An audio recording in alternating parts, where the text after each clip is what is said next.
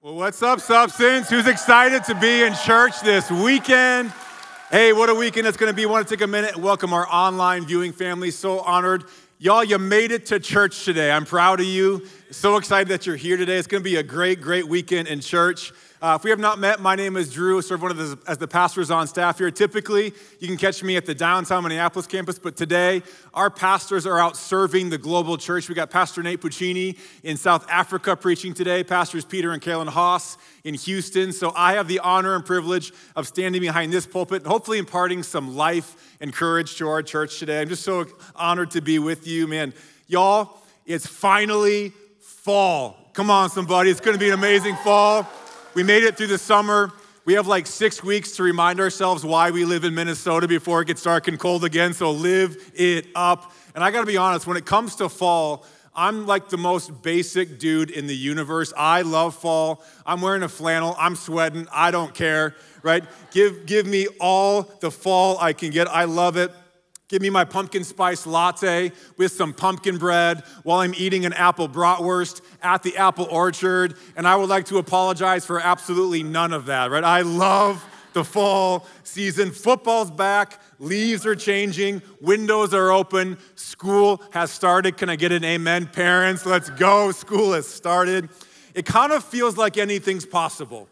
The fall really is a reset moment, a fresh start, a season of opportunity and possibility. And if you've been around these last few weeks at our church, you know we're right smack in the middle of a series about peace, finding peace. Anybody in church this weekend been helped by this series on finding peace? It's been amazing in my life, in my family's life. We've loved it so much. No matter where we find ourselves in life, I think we can all admit that we lose our peace more often than we would like to admit, right? I remember, so my keys, I carry my keys around on this big, long keychain here. And I'm the perfect height. Every once in a while, I'll walk past the door handle, and this will get hooked in the door handle, and I'll do one of these. You know, or this one time I was leaving the church, okay? And these got pulled out of my pocket as the door slammed behind me, and I was locked out of the church without my keys. In that moment, my peace was gone. I was like, why do bad things happen to good people? Right? That's a frustrating moment in that moment. Or how about this? A couple of weeks ago, my 15-year-old son, he walked upstairs in the morning, walked into our kitchen, and exclaimed loudly, "Oh my God." Now, if your house is anything like mine, try to be careful with how we use the name of God, okay? We try to be careful. God is holy. He is our salvation. He is our healer. So we try not to casually toss his name around when we're frustrated or surprised or angry. So here I am in this moment. My son has just said, "Oh my God," in front of all of his siblings, in front of his entire family. So I'm kind of like, what's going on? I'm starting to kind of lose my grip on parenting peace that I thought I had in that moment. So I said, "Dude, you know we don't use that name like that. We don't use God's name like that." He said, "Dad, I didn't." All of a sudden, my son has not only used the name of God, now he's a liar, right? Like, I heard you say it, dude, right? And so in my mind, my peace is quickly leaving, okay? My grip on reality is slowly slipping away. I'm thinking, it's over. I failed as a parent. He's going to start dealing drugs. He's going to drop out of school. He's going to become a Packer fan. That one was for Pastor Chad right there, right? But I'm like, what is going on? I'm rehearsing worst case scenarios, and my peace is all but gone, right? Then he looks at me, and he smiles. So now, not only did he use God's name like that, right? He denied it by lying, and now he's enjoying it? Like, what is, all of a sudden, I'm like, I thought I was raising a good, obedient, godly young man. Now he's basically a serial killer. Like I'm making some giant leaps here, right? I'm like, I failed as a parent. You're going to see me on Parenting Fails on Netflix in spring 2024. I'm that parent now, I guess, okay? My son, my 15-year-old son, amazing kid, looks at me, smiles, looks me right in the eye and says, "Dad, I lifted weights yesterday. It was leg day. My quad is sore." I said, "Oh, my quad," because it hurt walking up the stairs. Oh, my quad. I was like, oh, I lost my peace for literally no reason, right?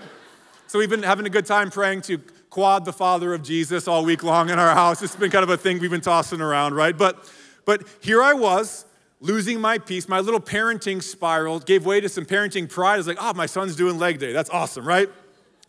Let's all tell the truth. We all lose our peace way more often than we would like to admit, don't we?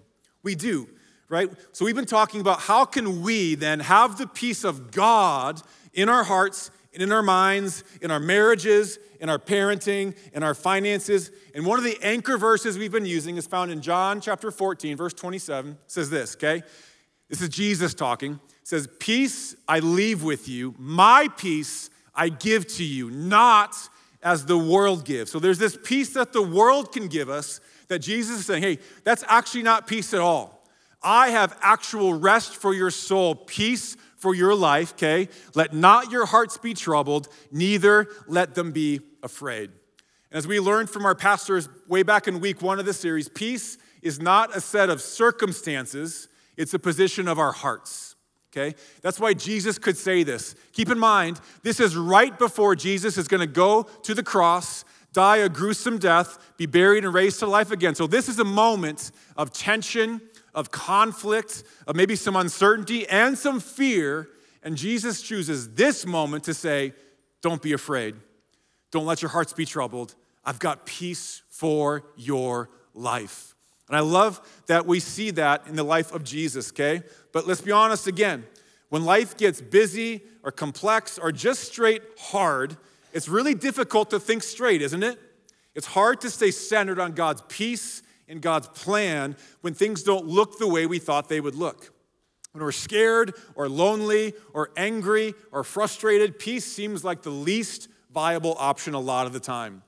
In one of my favorite stories in the Bible, Jesus' disciples found themselves in that exact spot when they were in a boat with Jesus sailing across a big lake. And the Bible says a windstorm swept up and was blowing the boat, that the waves were threatening to break over the side of the boat. You know what I call that? I call that no thanks, right? I'm a big guy. Put me on solid ground. I don't need to be in a boat. Don't need to be in a storm. I would rather be on cement. It's way more stable, right? But they're in this boat. Things are blowing, waves are breaking over the side of it. Disciples are kind of freaking out at this moment. They look over at Jesus, and dude is asleep. Like straight up curled up. It says his head was on a cushion, so he's comfy, taking a nap. Meanwhile, his disciples are like, we're gonna drown. And so they start panicking, like, Jesus, wake up, man. Like, don't you see what's happening right now? Look, we're about to die, man. What are you doing sleeping? And for some of you, I just defined your prayer life for the last 6 months. I just described your life circumstances that you're living in right now. God, don't you see me? Are you sleeping? Where are you? I'm drowning over here. I'm dying. God, where are you? Don't you care? But don't mistake Jesus' sleeping that he doesn't care. Because look what he does. He wakes up all bleary-eyed, right? Wipes his eyes, looks around, and says 3 words. Peace, be still. And in a moment, everything quiets down. And I just happen to believe this is the kind of peace Jesus has available for us today. Maybe not as much in our circumstances, but certainly for that position of our hearts. So my prayer today is that we would learn how to experience the peace of God amidst the chaos and busyness and trauma of life. And to do that today, I want to talk about a different story from the life of Jesus, but it's kind of equally unique and a little bit curious, okay? In John chapter 1, Jesus is recruiting his leadership team. He's building his group of guys that are going to travel the region and do ministry these next few years. He's building his discipleship team, okay? He's already called a few people. Peter, come follow me. I'm going to make you a fisher of men, okay? He's called a guy named Philip, and then Philip runs off to get his brother Nathaniel, okay? So Phil brings Nate to meet Jesus, okay? And in verse 47, we see this introduction that they have, okay? It says, when Jesus saw Nathanael approaching, he said of him, here is truly an Israelite in whom there is no deceit. So keep in mind, Jesus has never met Nathanael before, but he already knows something about him somehow. Like, how does Jesus know this, okay? Now, if I'm Nate in that position, I'm shook. And look what he says. How do you know me? Nathanael asked. Jesus answered, listen, I saw you while you were still under the fig tree before Philip came and got you. So something is going on here where Jesus knew ahead of time, he had been showed in some way that this guy, Nathanael, is going to come to you. Jesus saw him under a fig tree. And again, if I'm Nate in that position, y'all, I am shook.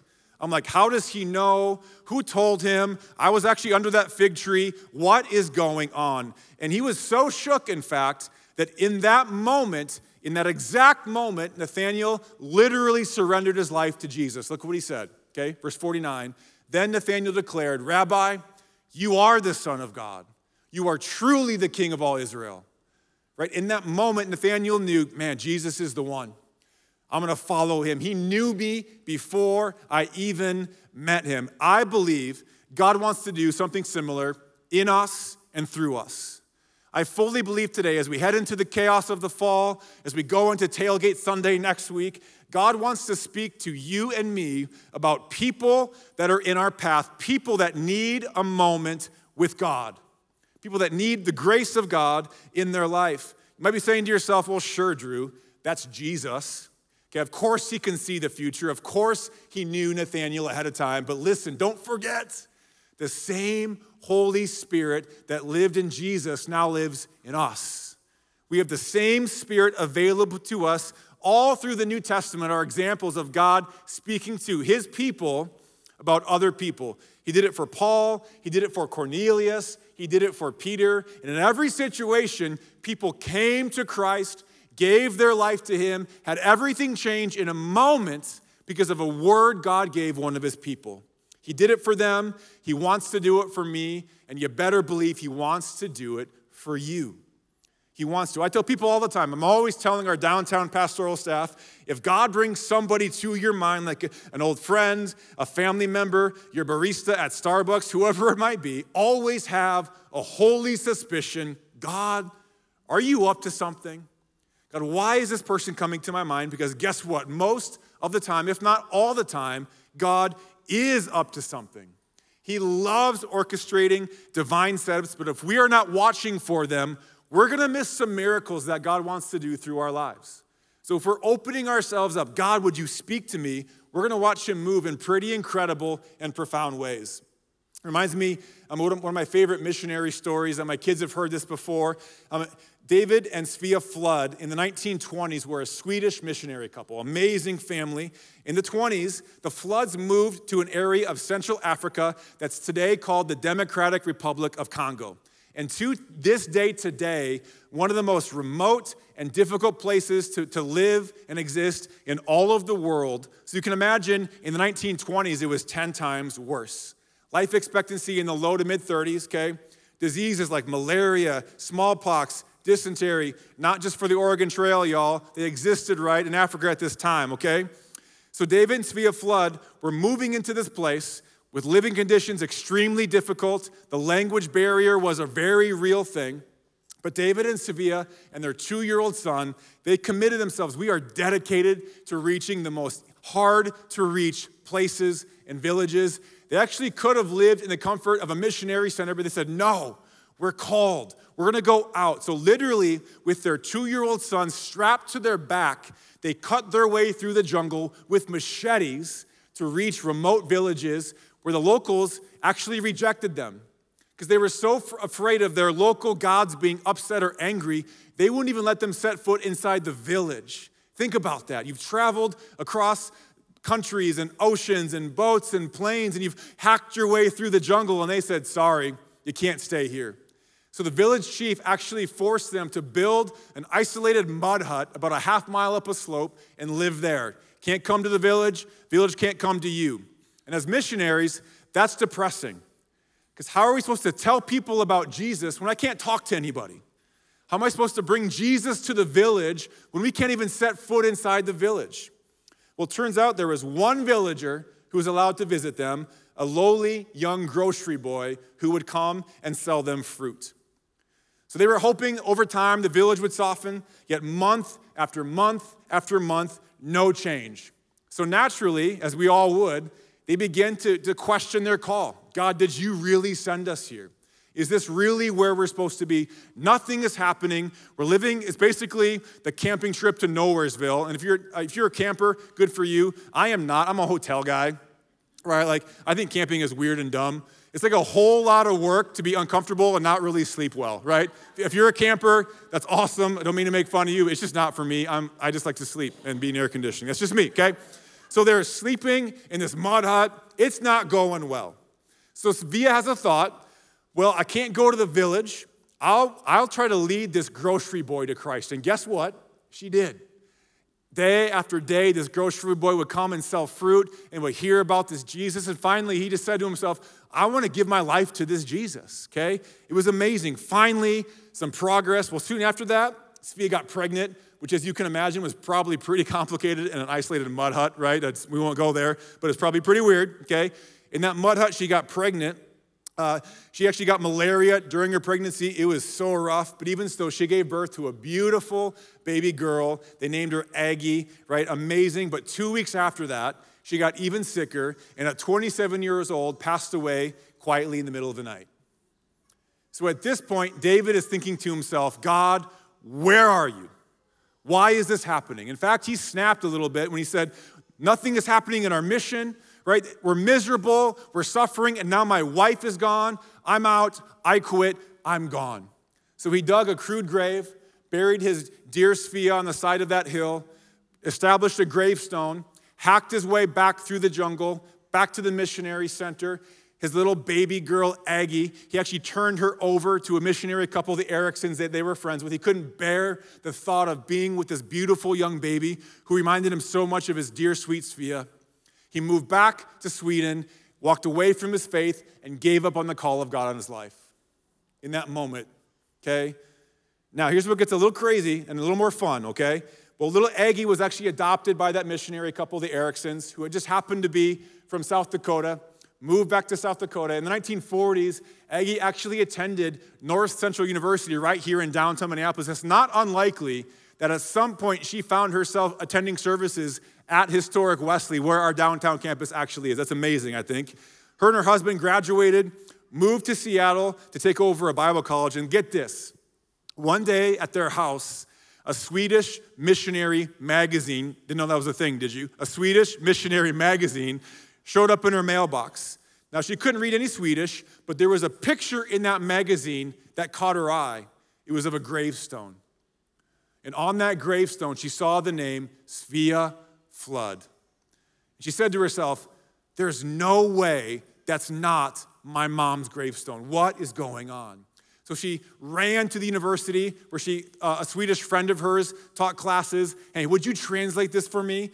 So they read it together, and here's the deal. Sure enough, the article was about this legendary missionary couple who lived in a mud hut in the jungle and how they had led a little boy to Christ, how they had a baby, and the mom passed away.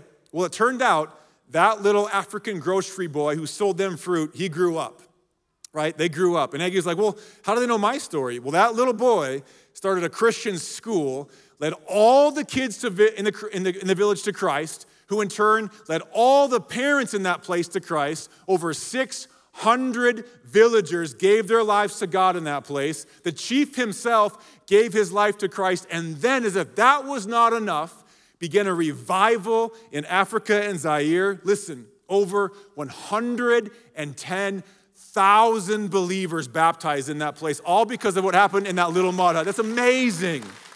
Amazing. It turns out her parents were famous there.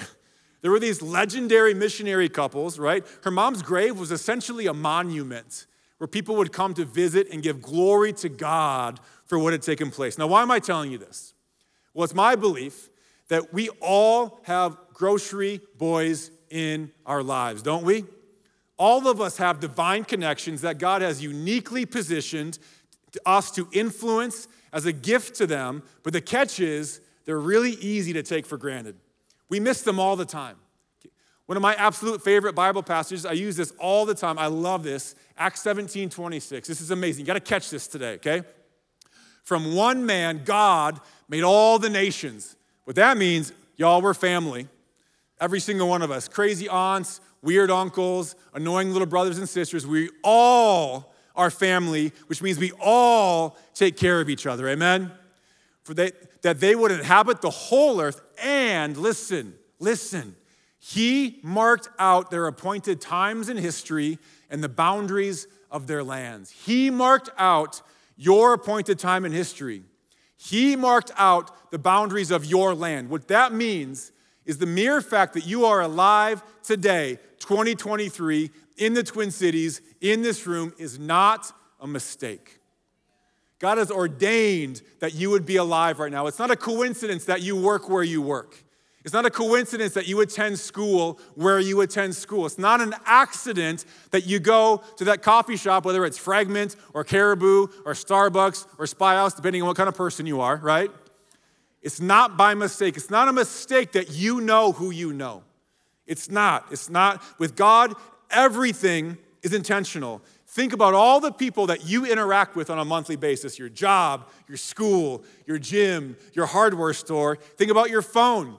We all have way too many contacts on our phone, don't we? Way too many people, but those are all people that God has placed in your life on purpose. Nothing is an accident. And I believe if we are willing to prayerfully think about those people in our life regularly, God's probably going to give you a little nudge on at least a few of them. You're suddenly going to think, man, I should reach out to so-and-so. And you know what? You should, right? Make it easy. Make it simple. Send a text. You don't have to say, hey, I was thinking about you today. Do you know our Lord and Savior, Jesus Christ is your personal Lord and Savior? Like, you can say that if you want to, but make it easy. Hey, I was just thinking about you today. God just brought you to my mind. I love you. I'm so grateful for you. Could I pray for you today? As simple as that. If that feels natural to you, awesome. Hey, would you ever want to come to church with me? I'm a part of this really cool church. We're doing this crazy thing called Tailgate Sunday. We're all going to wear jerseys and argue about which football team is best. It's going to be amazing. Come on out with me. Our church is awesome, right? Just a simple invite, a simple prayer request. Maybe it's a Christian looking for a new church who got lost or hurt along the way. Maybe it's someone who has no relationship with God whatsoever. Sometimes it's just random people, somebody on the street, your barista, whoever it might be. The Lord will put them on your heart, and he will speak to you about this. I believe that. Look what happens in Acts chapter 14. Okay? Paul's doing ministry in Lystra. It says, there sat a man who was lame. He had been that way from birth and had never walked. So think about this guy. From birth, he had never walked, always been stuck, right? Probably always asking God, can you even use me? I can't move. I'm stuck. In that day and age, he would have actually been considered cursed. God could never, you're actually paying for some sins in a previous life, okay? He listened to Paul as he was speaking, and Paul looked directly at him. I love that. Paul, his eye contact, looked directly at him, okay, and saw that he had faith to be healed, and he called out, stand up on your feet, and he did. For the first time in his life, he received a miracle from God. How cool would that be to witness? It'd be so cool to watch somebody get that miracle placed in their life. It was all because Paul saw something in that guy. He has faith. And I would love to know, what did that look like? Like, how did Paul know that this guy had faith to be healed in that moment? Either visibly or intuitively, Paul got some kind of divine nudge from God. And I believe the same thing is true with us in our day-to-day life. We have to pay attention to those divine nudges and divine chemistry, people that are in our path. Most people, even non-Christians, are open to a conversation. They're open to prayer. What's the worst that could happen? They're encouraged a little bit. I'm so sorry, right? What's the best that can happen? Somebody has an encounter with God in a moment that changes everything. We have that ability through the Holy Spirit, y'all. We do. And the best part about this, we can invite, we can text, and if they don't receive it, if they say no, cool. Don't force it. Let it be. You are not the Savior of the world. That's the best news ever. But we do have a responsibility to nudge people towards the Savior of the world. We plant, right? We water. We're always planting seed. Look at this, 1 Corinthians chapter 3. This is Paul speaking. It says, I planted the seed, Apollos watered it, but God makes it grow. I plant, I can water, I can encourage, I can reach out, but ultimately, I can't make it grow, only God can. okay? So neither the one who plants nor the one who waters is really anything, okay? But only God who makes things grow. The one who plants and the one who waters have one purpose, and they will each be rewarded according to their own labor. So there are rewards in heaven and on earth for being willing to sow seeds and be connected and give life to people around you. There are rewards for that, but ultimately only God can make those seeds grow. And that's really good news. So all we need to do is sow. So my question for many of us today is this: how much seed do you have in the ground right now? Look at your life, your gym, your hardware store, where you go every single day. How much seed do you have in the ground right now? And honestly, if your answer is not quite what you would like it to be, let's make it different this fall, y'all. Let's make it different this week. Let's make it different this month. Let's get seed in the ground. Let's water it. Let's watch God work. Let's get practical about this, okay? Really quickly, just think about it. Actually think about all the people you encounter on a regular basis. Mentally walk through your Monday and your Tuesday and your Wednesday. Every single day, there are people in your path that God has placed there. I want to encourage you and even challenge some of us. Take some time today and actually write those names down. If you don't know their name, just say barista. Just say checkout boy, right? Write them down, okay? Think about your list. We call this list your extended family. Like I said, we're all family, okay?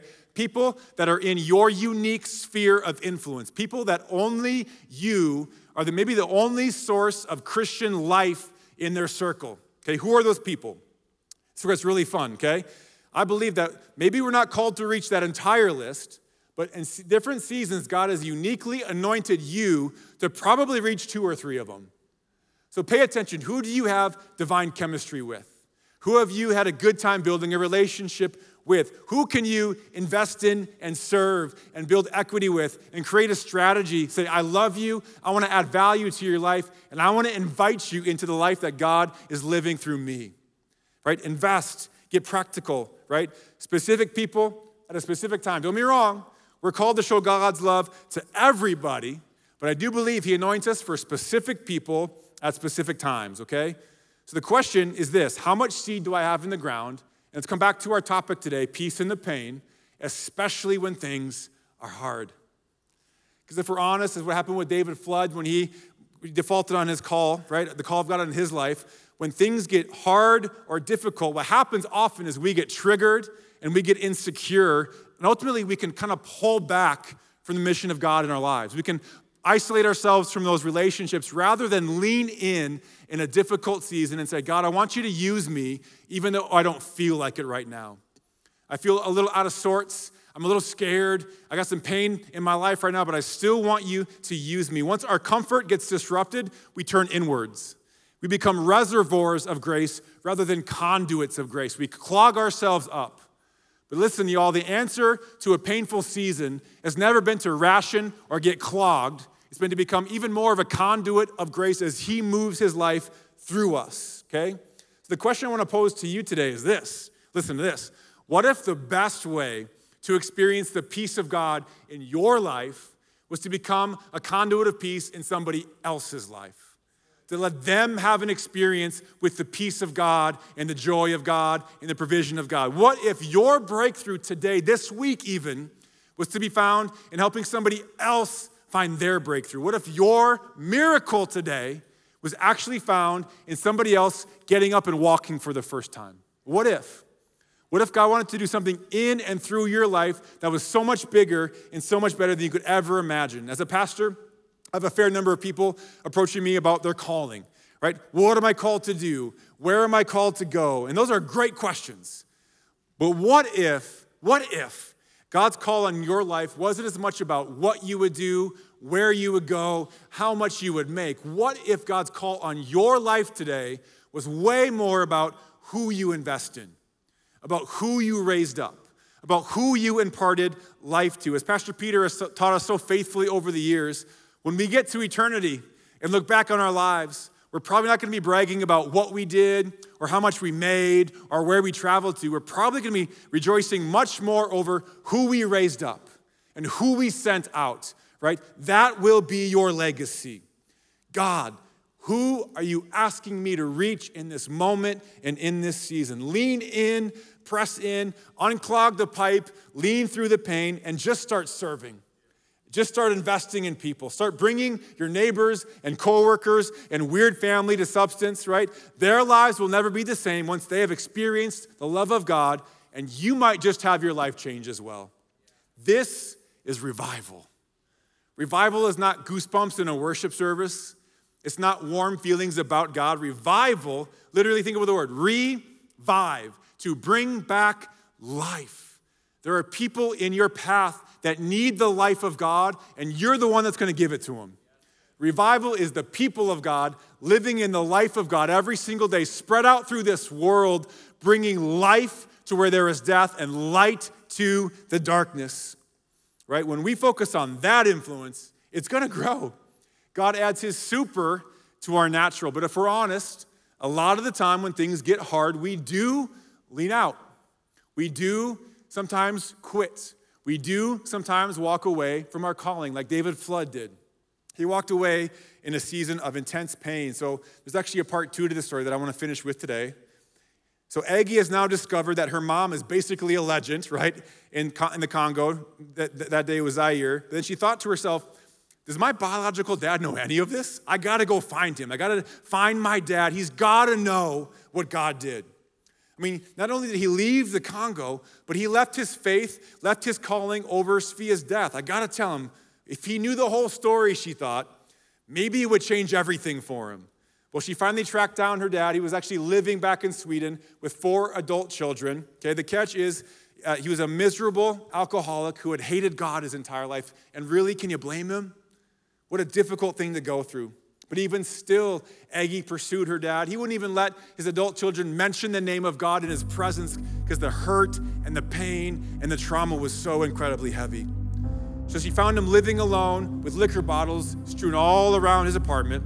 Yet the moment he realized who she was, that Aggie was his baby, his little Aggie, all the emotions about Sophia and that little mud hut and what God did in those moments all came flooding back to David. With tears in his eyes, he said, Aggie, I never meant to abandon you. She hugged him and said, oh, Papa, don't worry. God took care of me. But the moment she mentioned God, David tensed up. And he said, yeah, but if God really cared, why did all of this happen? If God really cared, he would have taken care of us. And he said, Papa, listen to me, she said. He didn't abandon us. The truth is, you just didn't see the bigger picture of what God wanted to do. So she immediately told him about the movement that he and Sophia had started in that mud hut so many years ago. She told him about all the things they set in motion, the grocery boy, the school he started, the 600 villagers who gave their lives to Christ, the 110,000 believers who were baptized in that region. It was amazing. And in his tears, he quietly realized, man, God was really in it, wasn't he? I guess I quit too soon. I focused on all the wrong things. And hey, we've all been there, haven't we? Our focus gets diverted to all the wrong things, in the pain, in the frustration. And amidst all the tears and the emotion, this is the coolest thing. Little Aggie had the honor of leading her papa back to Jesus. They prayed together, they hugged, and only a few weeks later, David ended up passing away. He went to be with his Jesus, and he went to be with his sweet Sophia in that moment. So listen, y'all, it's so easy to get stressed out, to get our gaze diverted from the mission and the beauty of God into all these things going on in our lives. Ironically, Aggie was a miracle child, born in the wilderness, but David was so focused on the pain, he overlooked the miracle. He had hung his entire self-esteem on reaching this village, not knowing he had already reached the entire region simply by winning this little grocery boy to Christ. And that's the problem, isn't it? We've all got to learn how to get God's perspective. We won't always be able to make sense of the pain. I know that for sure. But we can enjoy the miracles along the way. We won't always be able to reach the whole village, but we can reach the one grocery boy. So who has God called you to today? And if you feel like today you've blown it in the past, maybe you've given up or walked out or pulled back, listen, God is still here. He's still waiting. If there's breath in your lungs today, God's not done with you. The call of God on your life is still available for you to walk into. And I think God is inviting some of us back today to say, I'm gonna walk back in. I'm gonna lean back in. He has uniquely gifted. He's positioned you to be a dealer of hope and faith in the world around you. God is setting you up, I believe, this fall, Substance, for some of the greatest miracles we will ever see, right? We have to be willing to see it. So for some of you, it's gonna happen this week when you text that old friend. For others, it's gonna be when you finally join that small group that Pastor Chad has been bugging you about for 3 years, right? You're gonna join it, and you're gonna find intimacy and authenticity and healing like you never thought possible. One thing's for sure. For many of us in this room, God is giving us a nudge right now. Would we be the church that listens, obeys, and watches miracles happen? Let me pray for you. Jesus, we thank you that you're here. Thank you that you love setting up divine connections. And God, I pray for the person in this room right now who's racking their brain as we go home this week and we make lists and we prayerfully consider the people you placed in our path. Holy Spirit, would you nudge us? Would you speak to us? Would you wake us up in the middle of the night with names on our hearts? Would you invade the middle of our day and our thoughts and our lunch break, reach out to this person, text this person, invite this person to church? God, we're open to it. Would you use us? And for the one today, maybe you're here today and you're realizing I've stepped out, I've leaned back, I've walked away from the call of God on my life. I want to pray for you and invite you to repeat after me, because we're going to, in this moment, commit this fall and this year to say, God, I'm back. God, I'm moving forward. God, would you use me? So repeat after me. Say, Dear Jesus, thank you for creating me. Thank you for saving me. Thank you for calling me. I'm coming back to you. Would you fill me with your Spirit and set me on mission? In Jesus' name we pray, amen. Substance, let's watch God do the miraculous in our midst this fall. Let's be that church who mobilizes and becomes revival makers. At this time, I'm gonna invite our campus pastors to come on back up and share where we're gonna go with the rest of our service. Have a great week.